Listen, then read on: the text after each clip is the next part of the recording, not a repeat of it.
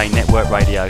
This week's show is a journey into consciousness, working through the wonderful trance mediumship of Mick and Sylvie Avery, with wisdom brought through by spirit guide Gregory Hay.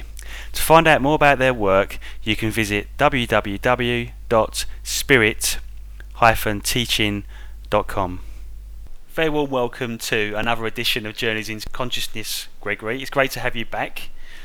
Thank you very much for inviting us, my dear friend Ian. Thank you so. Yeah, you're more than welcome. It's been a little while since we spoke. We've had a little bit of a break on the show, on the website for the last few weeks, just the way the cookies crumbled, really. It's been a nice break, I guess. I think we need one every now and again. Yes. But it's good to have you back, and got a few questions for you this Yes. evening. So just to start off, if you've got any more information on the Gulf oil spill, there just seems to be a lot of talk that the relief wells are being drilled and it could be plugged in August. Just wondered, I mean, do you see any evidence of this from your point of view? Have you been looking at it? Well, yes, my dear friend, I do see that there is progress being made. However, I do feel that much of the situation that's really troubling us about all of that matter is actually to do with the dispersants that are being used, which is then sending the oil to the bottom of the ocean. It's simply then forming into large globules and then eventually will roll back onto the beaches in probably about 4 to 6 months' time.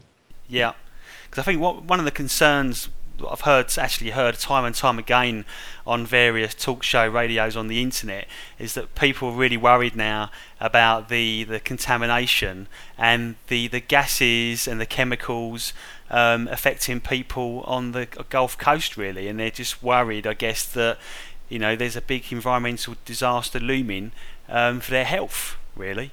Yes, and I do understand that, and I concur, my dear friend. It is a concern, absolutely, particularly with the various chemical derivatives that come from the actual basic oil itself, but also from the way in which that is then having an impact upon the environment. For example, if you have a being which is, or a plant or whatever, coated in oil, it becomes rotting, and then that releases a great deal of potentially harmful bacteria as well as gases as well. And but I understand about all of the possibilities of different situations, chemical situations arising from this, and I do feel, in actual fact, that much of this will be suppressed, even if it becomes obvious that people on your side of life are actually suffering as a result.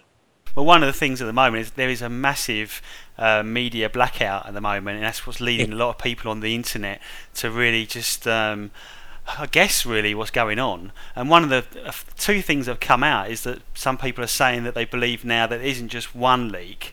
There's that they feel there's another big leak that's being covered up, either away from the original leak coming up from the sea floor, or another hole further down in the well causing a leak.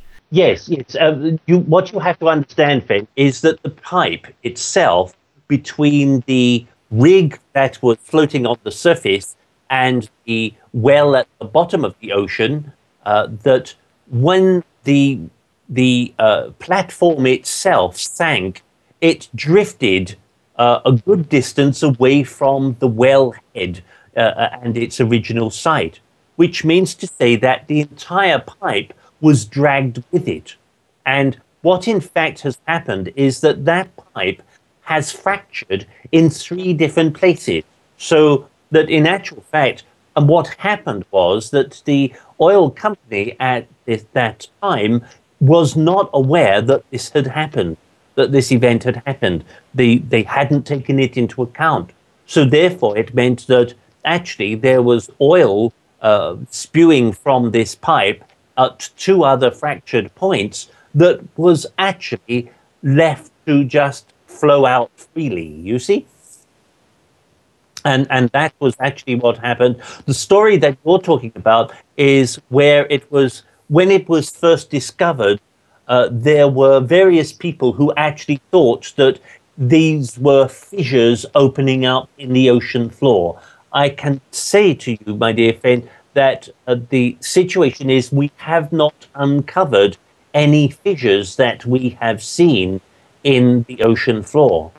So that means that with the state of it at this moment in time, because you've got to understand that this particular aquifer of oil is in fact buried quite deeply beneath the rock itself. So it has a good deal of pressure which is upon it, both from the ocean and from the rock which is above it. So that means to say, in a sense, it's quite well contained. There are very few possibilities of fissures at that point, because in actual fact, the strata of a tectonic plate movement isn't in that area. It's further south from there.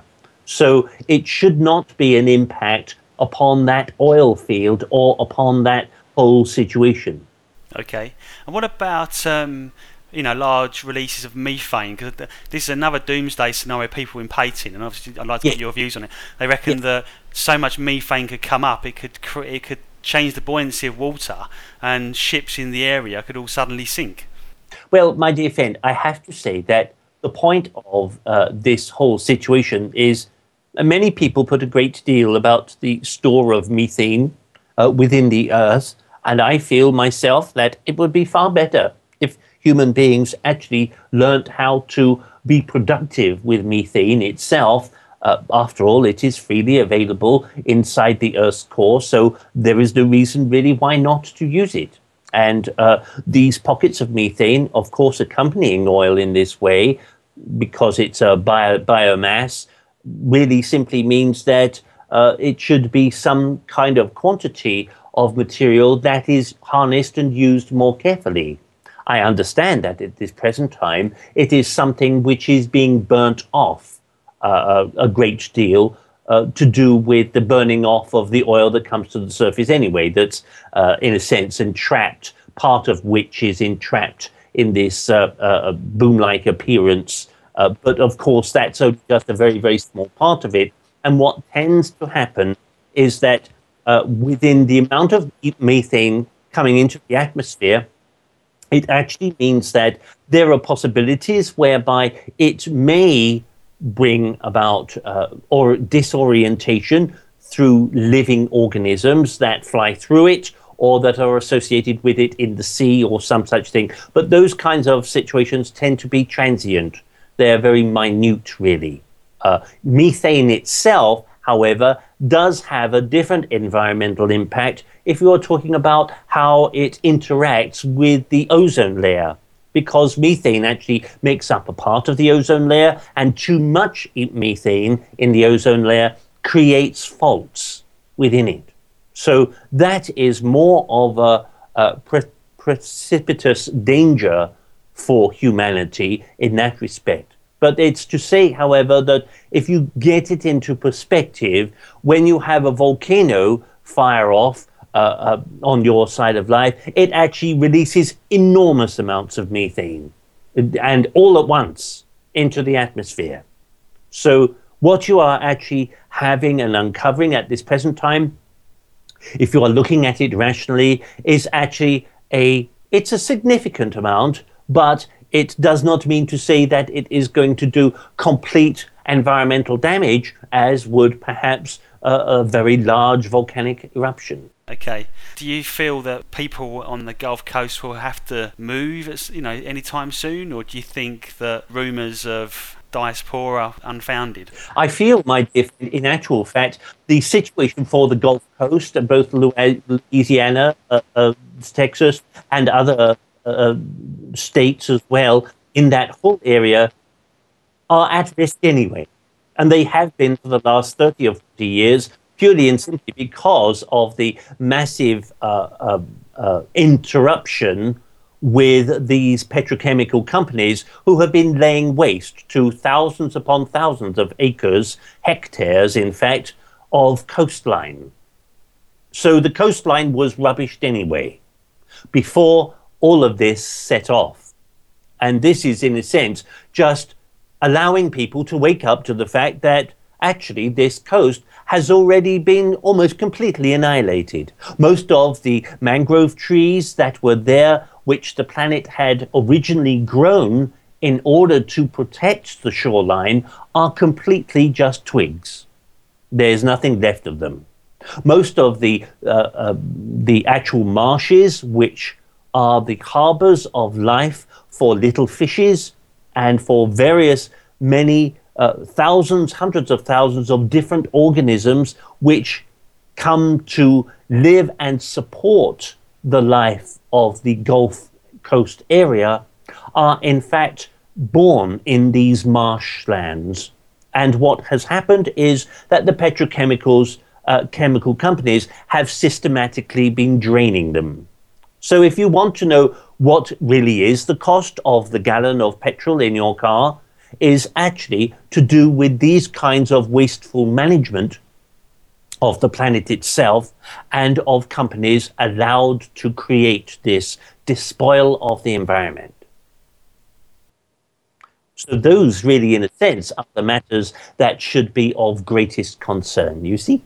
Well, thank you for the update on that. Something I wanted to cover this week, if you're able to, was just really around the Ark of the Covenant. Are you aware of it? It's the large device thing that I believe Moses had. They used it as part of the Exodus from Egypt, didn't they? And apparently it's kind of like a big device that they used to allow the seas to part, or the river to part. Even used it on their enemies. It's kind of a very mysterious device that's now apparently in Ethiopia somewhere, being looked after by a priest there. I just wondered what your thoughts were on that. Well, dear Finn, there are many different stories of the Bible which have been put into the context of something else.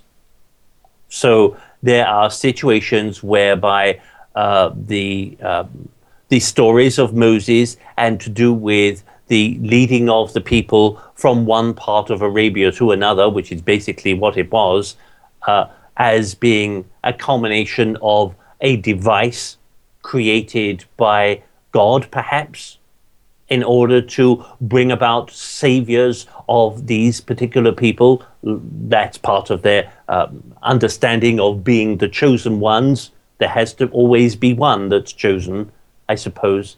And that in this respect, I give my leave to respect that opinion.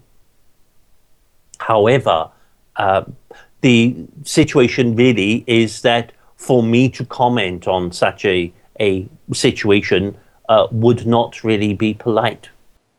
Did such a device exist? How long is a piece of cheese?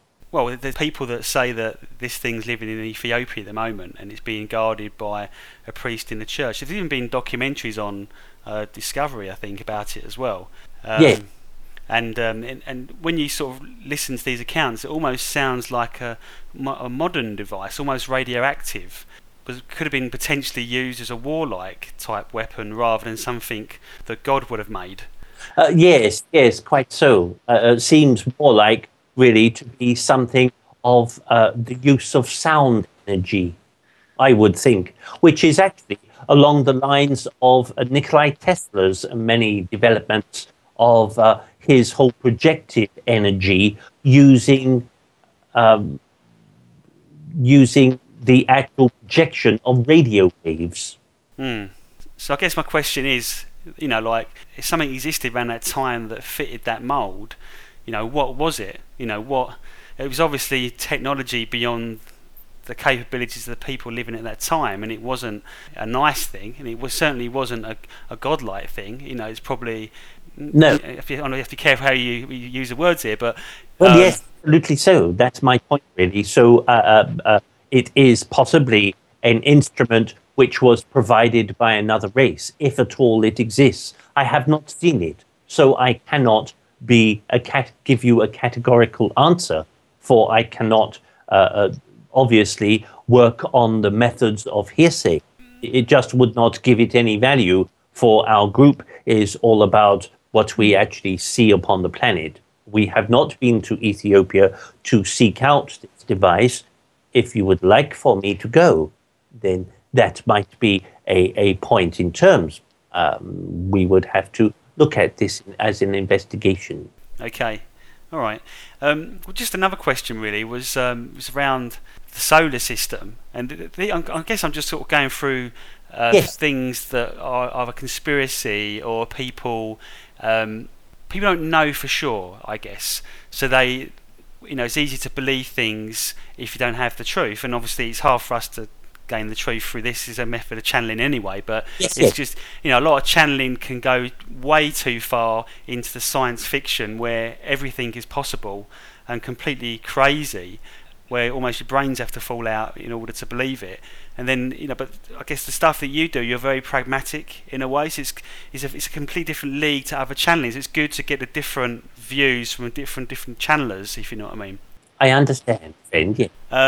So I guess the other thing is that a lot of people say is that they believe there might be other orbiting objects within the solar system. Whether that's a binary star or another planet that's a long way out on a long orbit. And some people seem to have theories that it ties in because there's anomalies with gravity or something on planets, and the unknown quantity of it could be an unknown binary star or planet way out in the solar system. So I just wondered if that's something you've come across or whether you know the answer to that. Well, my dear friend, I have not seen another star in hidden or otherwise to do with your present solar system. There are numerous rocks and various other bits and pieces, but certainly not another binary star. That would mean that you would have different light. It would mean that you would have different energy, possibly that the sea would not exist in its present plane, purely and simply because of different poles and attraction. Don't forget, friend, that at this present time, the presence of Sol, the sun, is one of the things that's actually keeping the Earth on course, and of course all of the other planets and the whole system of its makeup. It's not to say that there is another star which is then categorized as a sort of a situation of binary system with your own star. So otherwise you would have a completely different set of orbiting situations. You would, for example, have that as usually happens in that kind of situation, where you might have actually orbiting planets which have a figure of 8, which move around both star formations, you see? And so I can categorically say there is not another star within your solar system. The upsets and the situations that are developing because of not another presence of another star, but simply because of the upheaval of the Earth, which is natural progression for the planet itself, is not due to some other cloaking device or some other device brought about from some other race from a far-off planet, or any other reason for it happening other than the fact that it happens anyway. And if you study the many thousands, hundreds of thousands of millions of planets that exist throughout the universe, from many different star formations, within many different kinds of galaxies, you will see, in fact, that there are many planets which exhibit very similar traits. That is, that their internal organ, which would happen to be the molten center or core of that planet, tends to exude different wave patterns of electromagnetic and static pulse, of different kinds of situations where the gravity yield is different at one point than another. The shear forces exerted by the central star of that planet's whole system will generally tend to play different strengths and weaknesses upon the planets which then orbit it. These are natural occurrences.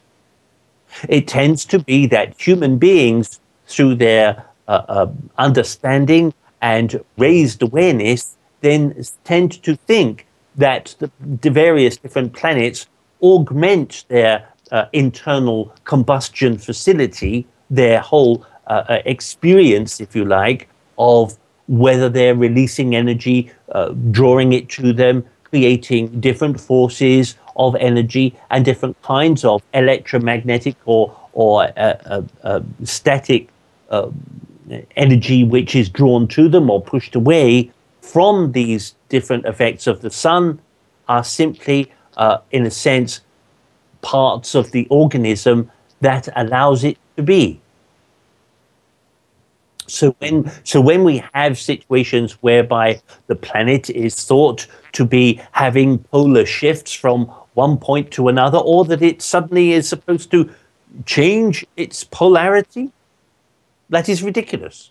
Yeah, because I was watching something the other day where they said that the scientists said there is evidence of a magnetic pole shift around 700,000 years ago, and they can find that out by looking at the way that things are pointing within the rock, like the metals. Of course. Yeah. Yes, of course. But what I'm saying is that there are wobbles all the time. There are wobbles every day. And so every day the polarity moves from about 1 or 2 degrees. Sometimes it's even smaller than that. Sometimes it's just a minute fractions. And other times it might be quite a lot.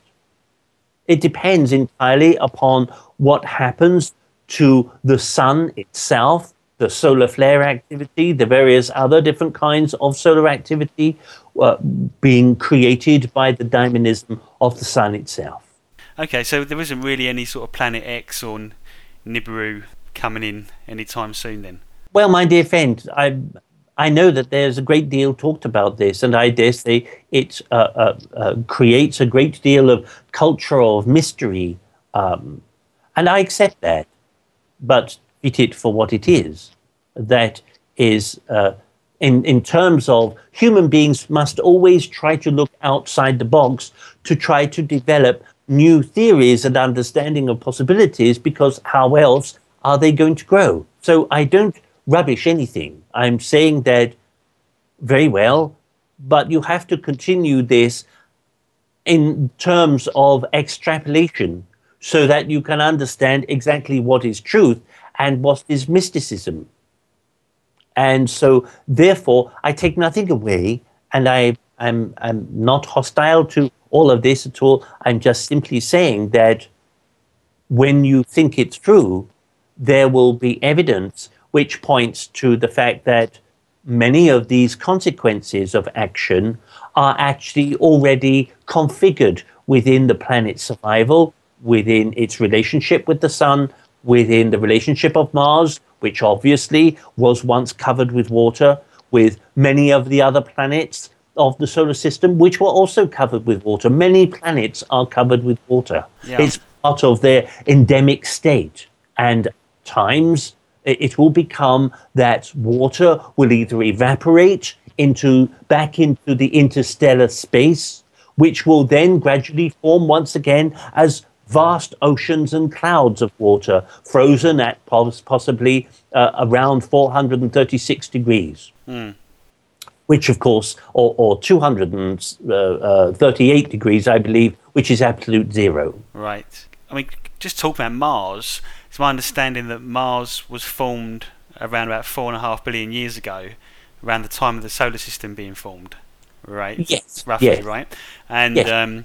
But it lost its magnetosphere about 4 billion years ago. So really, just over 500 million years, it only really had a core on, working, a dynamo on the planet working with magnetosphere for about 500 million years. Yes. So that's a very small window for that planet to sustain life, isn't it? Oh, yes, very, very small, friend. But that is, though, you've got to understand, though, friend Ian, that this is life as you know it, not necessarily all forms of life, you see? No. I was just wondering, when in that window, when Mars was a vibrant planet and had oceans, had a magnetosphere and atmosphere, yes. Was there intelligent, complex life on that planet? Well, what I'm here to say is that complex and intelligent life depends on what your form of intelligence is, doesn't it? It's really? relative, isn't it? Yes, quite so. But that exists everywhere, you see. So I'm not talking about beings without physical body like myself. I'm talking about beings of physical body, which actually exists in all of the water vapor that ever was and ever is throughout the whole universe. So it means to say that in just exactly the same way as if you took a core of ice from the North or South Pole and you actually analyzed it, you would find creatures embedded within it that were thousands, if not hundreds of thousands of years in ancient state. And if you thought it out very, very carefully, they would all come alive. So that means to say that this is exactly the same as the ice crystals and all of the rest of that form of chemical that exists in the whole of the universe, that all of that, some of it, has life within it, that moves around the universe at will, in a sense, wherever it is attracted to by the magnetic pull of one planet or another. And then it will either land upon the planet and stay in its frozen state because the planet isn't warm enough for that life form to become in existence, or it will be, and then it will wait until that whole system is shattered once again and that it's blasted back out into space, you see? Yeah. Or it will be a situation whereby the planet itself is created and becomes warm enough to sustain life. And sometimes these creatures are not burnt to a crisp when a planet becomes molten, because, as you know, that there are organisms, many, many organisms, that actually live in molten lava. And it is not a situation whereby the temperature then completely turns it into vapor or anything else like that. So there are many different organisms of your side of life that actually live in that environment, that live in the Earth's core, for example. Yeah. They're just different. That's all. Fantastic. So, obviously, just exhausted the solar system thing. I mean, really, just getting back down to the Earth. Really, was we just had the summer solstice. Yes. You know, Stonehenge, and I always wonder, you know, what was Stonehenge for? I mean, when you look at it, it seems it's obviously some kind of sundial. You know, were they using it to keep track of the seasons for crop growing? Was there other more ritual reasons for it? I just wonder what the different people used it for over the ages, really, or whether you know the answer to that. Yes, it was originated for healing. Oh, lovely. It was originated for healing and for a place to bring people who had passed. Right.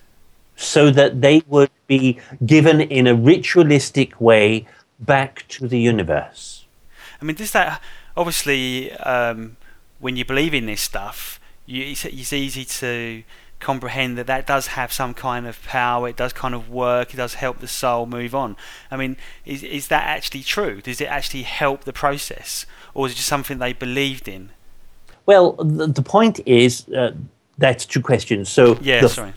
So the first part is that actually the henge itself is built on a configuration of ley line activity, which stretches right across the area, and it's a configuration which actually is quite dynamic because it's actually to do with ley lines which come from many different areas.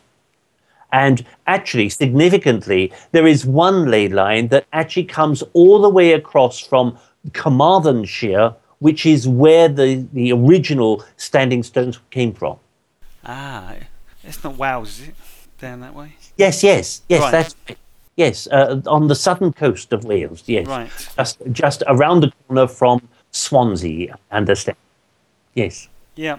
I mean, did they move them in any particular way, or did they just kind of move them on large tree trunks or something? I don't know. How would they move those things? Yes, what they did, my dear friend, was they actually made rafts. Right. Oh, right. I've heard this. Yeah. Yes, and they then simply floated them, managed to manhandle the stones somehow onto, I believe, using cantilevers that they had erected on the shore.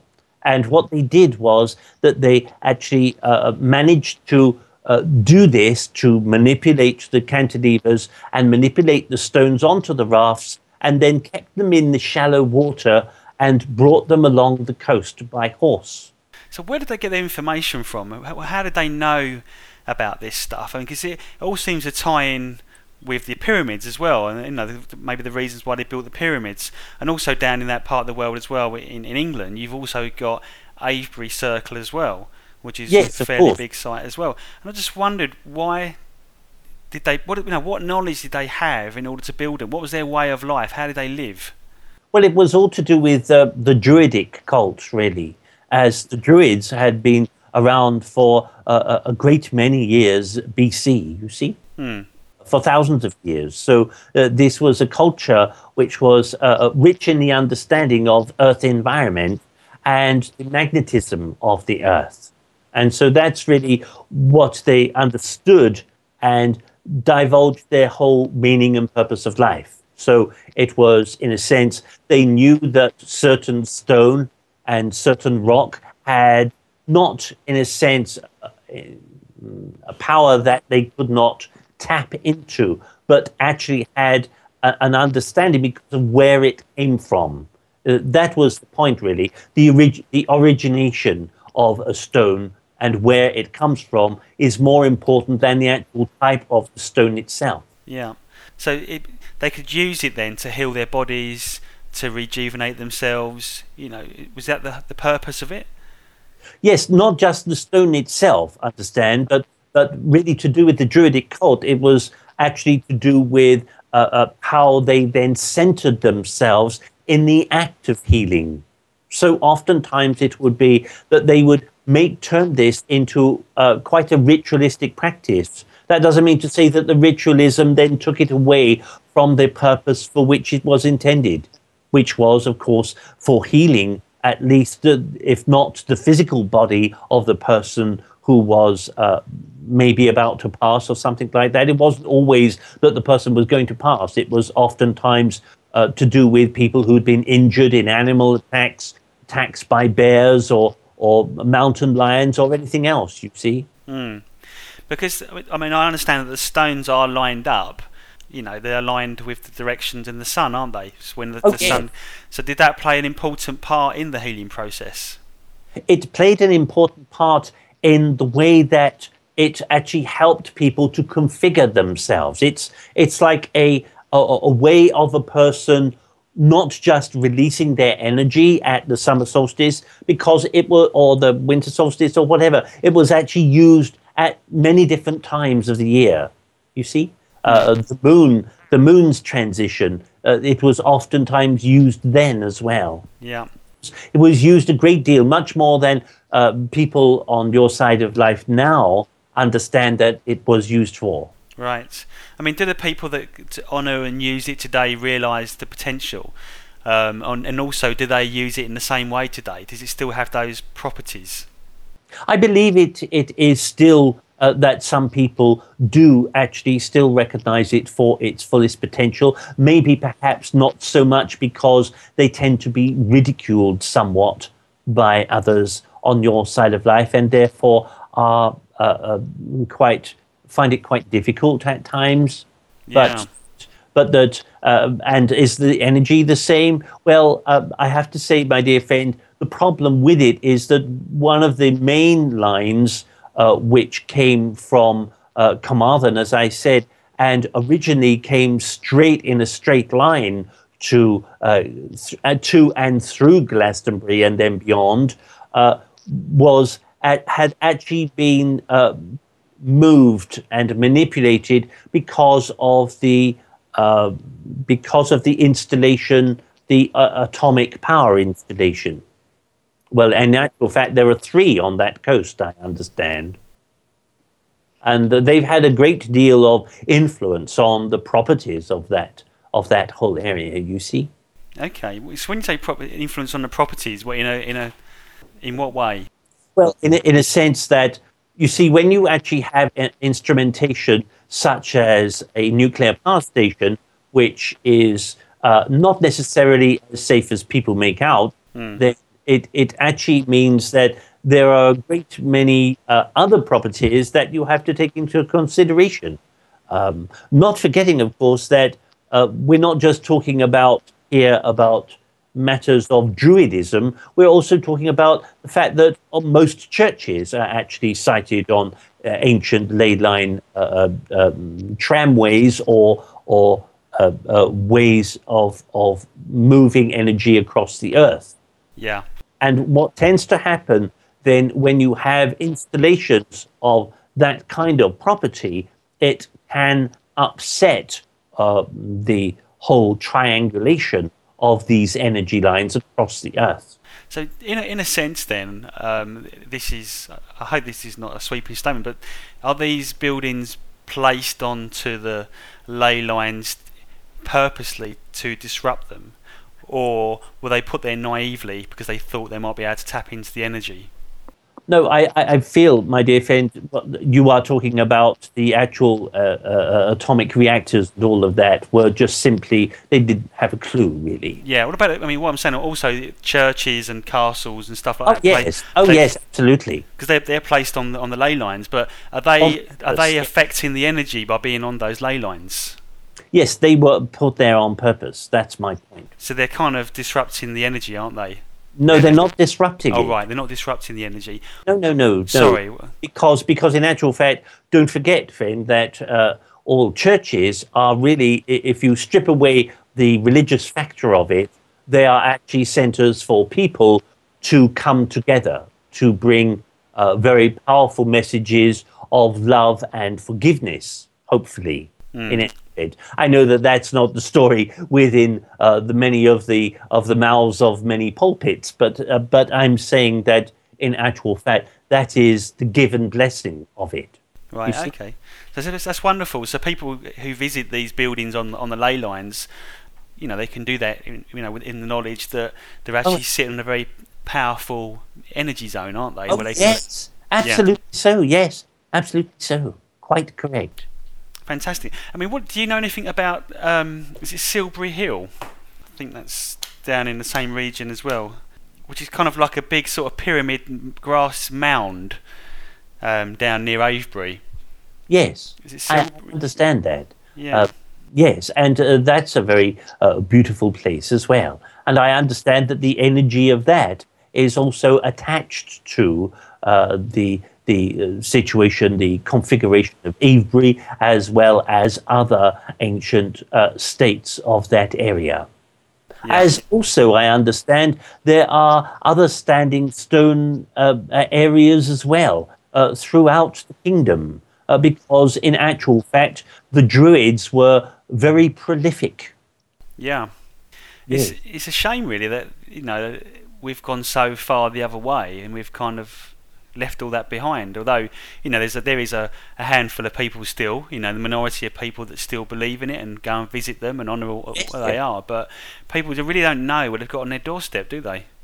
Yes, well, quite. The point is, friend, that it's not something that you can forget because you feel the energy when you visit it. It's exactly the same, my dear friend, as if you were perhaps, let's say, that you were going to some other ancient place, like maybe a Roman iron ore working or something like that. You'll actually feel a very great energy there too.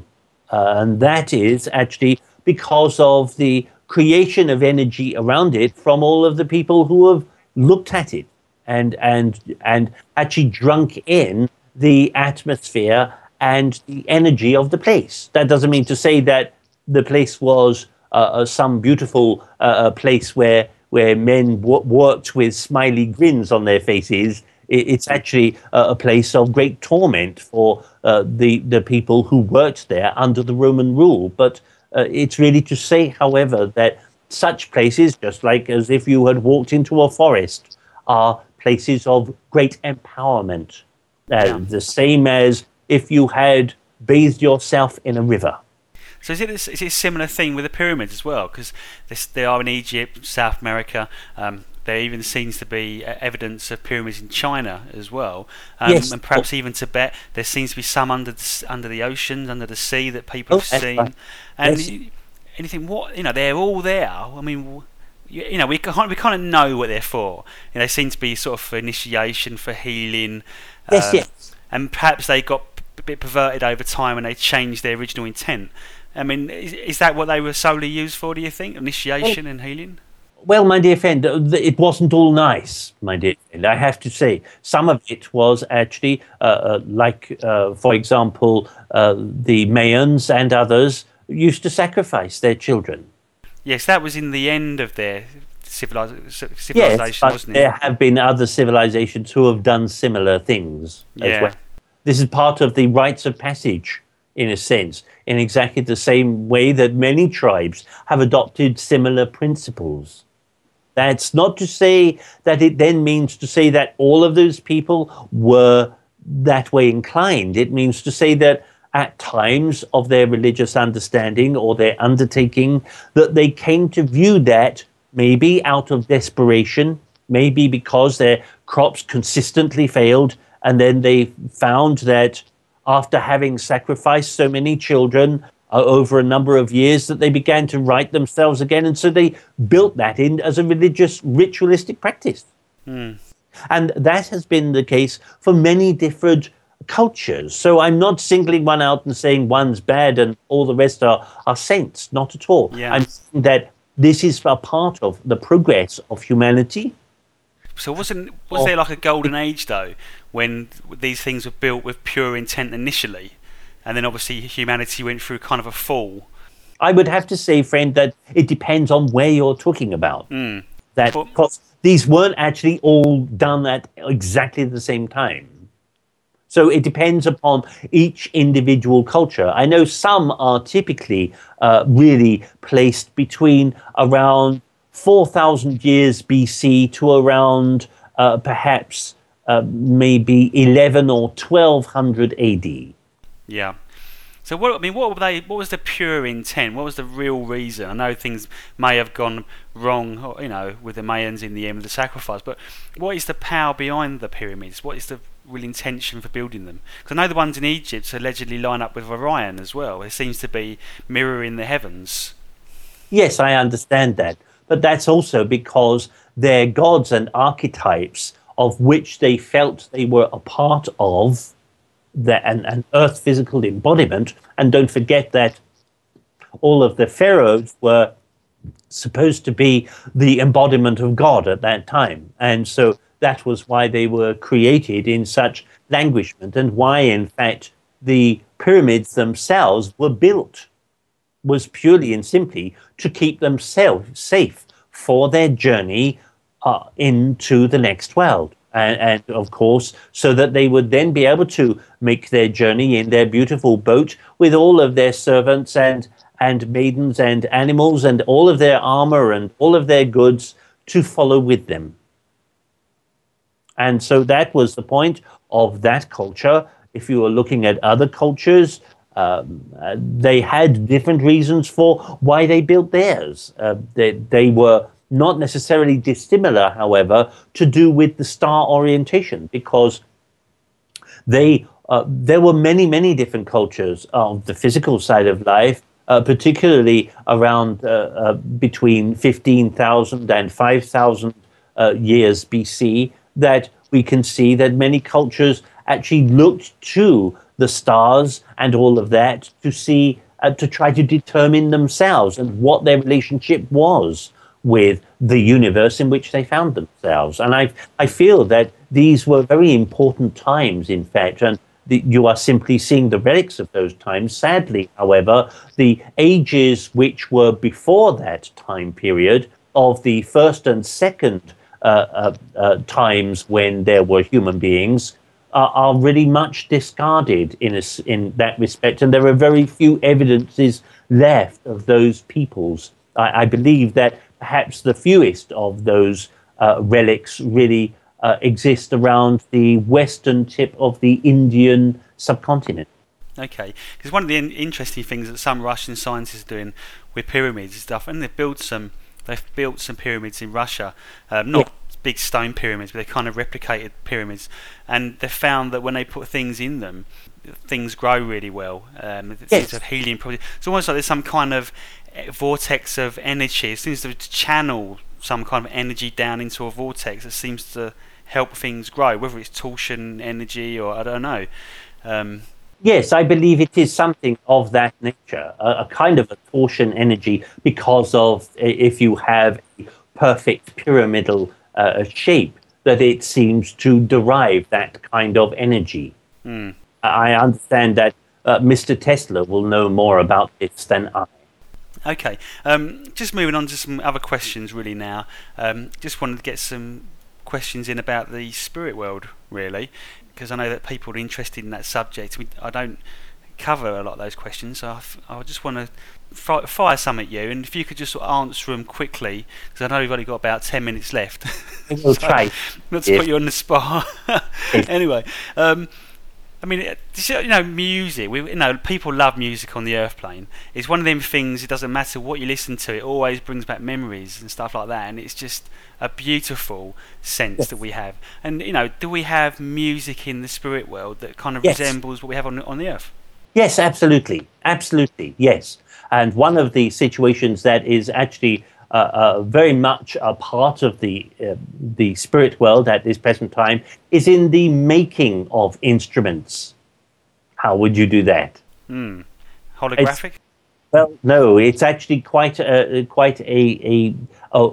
way of bringing together live organisms. Right.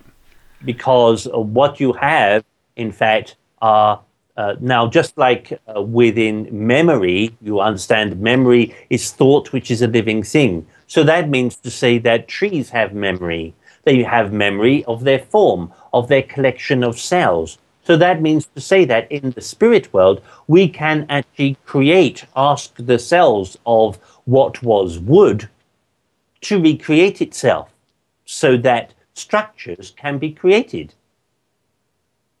Fantastic.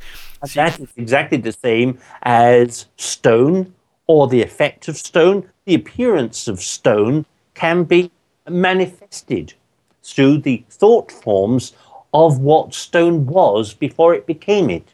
Yeah. Wow. So how is that shaped? Is that shaped by the intention of the observer? Yes. So then if you have a person, human being, or some other alien being who actually had great dexterous properties in being able to manipulate stone or wood or carve some other kind of preserved physical mass that had existed within its physical life, it would in fact be able to be reconstructed and reconfigured in the spirit world. Which, what that means is that there are beings in the spirit world who actually take great delight in creating instruments so that beings who are non-physical can learn to play them. Yeah. Which, of course, means that you're playing an instrument that's perhaps a wind instrument without lungs, because you don't have any. So if you were playing a guitar, would you use your fingers in the spirit world? Well, that's part of the point, you see, that what actually happens and why it is that the fundamental basis of the workings, the mechanics of the spirit world, is that because thoughts are living things, it means that when you remember the structure of your physical body, even if you'd been blown to smithereens by a bomb, you would still have memory of your physical state. And that cell memory is what is transferred into the spirit world, so that when you want to have fingers, you can. Okay. When you want to have a head that fits on your shoulders, you can. Just like me. Wow. And can you also emulate the sense of smell, touch, taste? And so if you wanted to remember eating an apple or certain fruits, you could also experience that as well? Yes, that is quite true. There is a line drawn, however, between doing that and eating something that was once alive. Yeah, I thought that. So you cannot eat meat in the spirit world.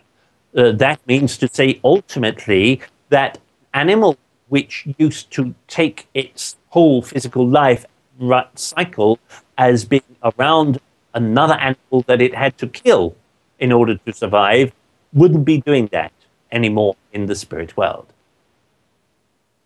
Because it wouldn't have to, would it? No. Because the only reason why beings within human state when they come to our side of life, they can still continue to eat food. They can't eat meat, though, but they can eat food. And sometimes it will be that that's what they want to do because it's their memory. It's part of what helps them feel happy and safe, you see? And do these spirits also hang around in family groups, whether that be in a family in the earthly sense or with a group of beings that they're always familiar with? Well, my dear friend, it may well be, as you say, ancestrally, particularly if that being was from an ancestral tribe which was very, very close, then it will oftentimes be that is a very great drawing attraction because of the love vibration between them. So that means to say that if you come from a very loving family and that is what you are drawn to, then that's what you'll go to. It won't necessarily be that is where you will stay, purely and simply because your energy is actually more twinned with your soul group energy, which is something that is outside of your family orientation. So that means to say then, in that respect, that if you have a situation where your orientation is that you didn't like your family or that you were abused by people of your family, then it's your choice not to meet with them. And so if they wanted to meet you, do you have the power, if you like, to block them coming to you? Absolutely, yes. Yes, of course. Otherwise, it would be that you, once again, would not have free will. Free will tends to be dominated in the physical side of life by other people because other people put their energy, take your energy away, put power over you, order you to do something that you don't want to do. Yes. That doesn't happen in the spirit world, you see. So, I mean, do spirits ever sleep or rest? Do they have a house that they would go to? Or is it just, I mean, this is stuff I can't even comprehend, and I know a lot of people can't. Yeah. Yes. Well, the point is, my dear friend, you will often hear of when mediums say, that your auntie, that she has a house, just like she always wanted to have. But that's because it's within her memory. And that was the situation, perhaps, when in physical life, that was something that she always dreamed of having. And what actually happens in the spirit world is that dreams are fulfilled. It depends, of course, on whether there is stuff, whether there are issues in the way of that fulfillment. So that's part of the reason how it comes that, and why I was trying to describe to you part of the mechanic of stone and brick and the whole passage of wood and memory to do with that is part of the reason how it is that sometimes it can be that a being, when they pass to our side of life, they can create the place that they have always desired. Right. And then, just for example, say that person is living in that place they desired. It's part of their thought form, their dream, if you like. But then they've left a loved one behind on the earth plane, and then that loved one suddenly walks into a spiritualist church, and then a medium comes to that person. Does some sort of like light bulb go on in that being's head? Oh my God, I've got an opportunity here to talk to so and so. How does that whole process work? Do they just get drawn somewhere because there's an opportunity opened up for communication with the earth plane? Well, don't forget, my dear friend, that if the loved one still on the earth plane sends out the thought to the ether world, I'm going to go to this spiritualist church, then the situation will already be cast. Then no other thought has to be created because it's already been cast. Oftentimes, it will be then that people who go to these meetings and then become very disappointed because they didn't get a message from a loved one. Might be to do with the ineptness of the medium, or it might be just because there were so many people there and that there just wasn't time. So the point for this is that means to say that you should never, ever give up. That what you do is, well, they'll come next time. Or rather so, it would be that person should begin communicating with that loved one now. There is no reason why not. You don't have to need a medium in order to do that. You are all capable in some way or another of communicating with your loved ones. So what would they see? Would that spirit still be in their dreamlike environment, or would they be kind of transported looking at the physical scene of that person with the medium? Absolutely, yes. The last part of it, yes. Right. Okay. That's exactly what they would be doing. Yeah. That's so interesting. And also, if people say, for instance, someone's gone into the spirit world and they've been there for a number of years. And obviously, all spirits have got progression as well. They want to move on with their journey and stuff like that. Oh, If someone's constantly thinking about them on the earth plane or still mourning many years later, does it hold that spirit back? yes, it can do. Absolutely so. Yes, yes, it can do. It's one thing to regard their anniversary of their passing or their birth or some such thing as that. But if you are in mourning still, and I know, my dear friend, there are people who actually can't move away from that. And I do respect them. I really do. I'm not here to admonish them or something like that. They have great crosses to bear. But however, the point is that they have to come to understand that if they are sending out negative energy about themselves and their loss of their loved one, no matter, it does not mean to say that if you let go, that you love them less. It means that you love them more because you're willing to let them go. And that is then something whereby you can have and create a different relationship with them. And it's not to say, my dear friend, that if you had someone who was very loving who passed and then they never returned, they never came back, never said hello or anything. That might simply be because they have other things that they have to do within their life. Okay. I mean, what about children as well? When they go over early, some people say they grow up in spirit, or they can. Or some people say they would just grow back to whatever age they were before they came here. Yes, well, let's make this quite clear that thoughts are living things, and that when you as a being return to the spirit world, regardless of your age, you have cell memory. And that is what, in a sense, coats your spirit. Don't forget that your spirit never comes to the physical side of life. Your spirit remains in the spirit world at all times. It never goes anywhere. All that happens is that when physical life is created, that spirit is linked tentatively by the etheric bead. And that is simply what happens. So that when you have a child, perhaps a child that passes of meningitis or some such thing as that, age 6, then what you'll find is that the child returns to the spirit world, age 6, but actually can grow. Just the same as I can become a person of 87 if I wished. I don't actually want to. The mean age of the spirit world tends to be around 35. And that's really simply because it's, I suppose, the epitome of age of how you feel the best that you will ever going to feel.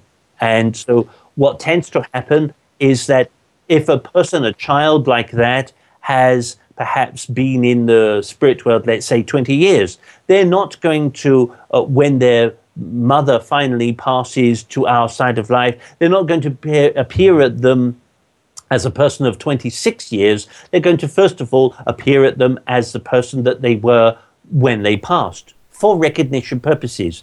And then very gradually, they will show them how they have grown, you see? Because cells are living things, because thought is a living thing, and what you take with you when you pass is the whole contents of your memory, of your conscious state, and that includes your cell memory. So that is the thing that covers and that your spirit wears as a sort of coat, I suppose, a coat of memory. And that means then that when you return eventually, perhaps to meet with your children that you haven't seen in 20 years or 30 years, then what will happen is you will see them, first of all, as they were when you last saw them in physical life, and then they will show you their other adoptions, their other parts of themselves. That's fantastic. And also, just one last question before we round it up. Are there more colours? Are colours more vivid in the spirit world? There are more colours in the spirit world. The point is that what you see in the physical dimension at this present time on your side of life on Earth is restricted by the refraction of light and the different wavelengths that exist in physical time and space.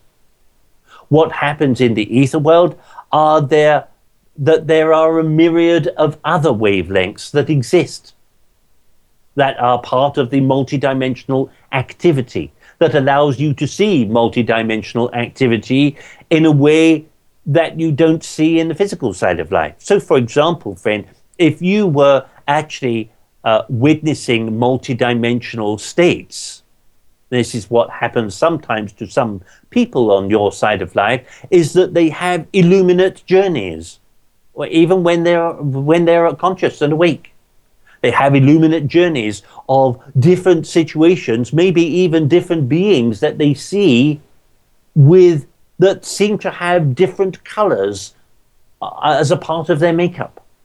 And that's part of the reason why that happens. So when you see your pet animal, perhaps from the spirit world or some such thing as that, you will see that the loving light energy emanating from that being will actually be a completely different color to anything you've ever witnessed in physical life.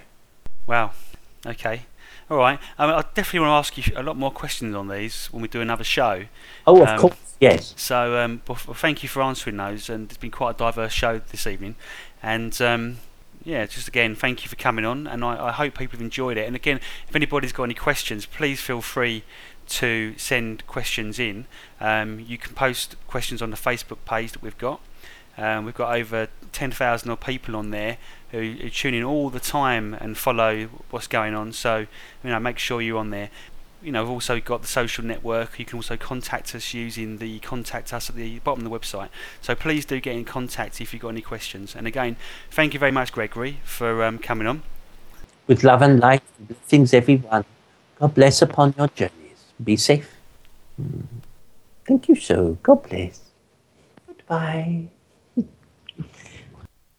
If you would like to book your own personal reading with Gregory to find out about your own soul journey, then please visit the graphic banner underneath the show, or visit www.spirit-teaching.com.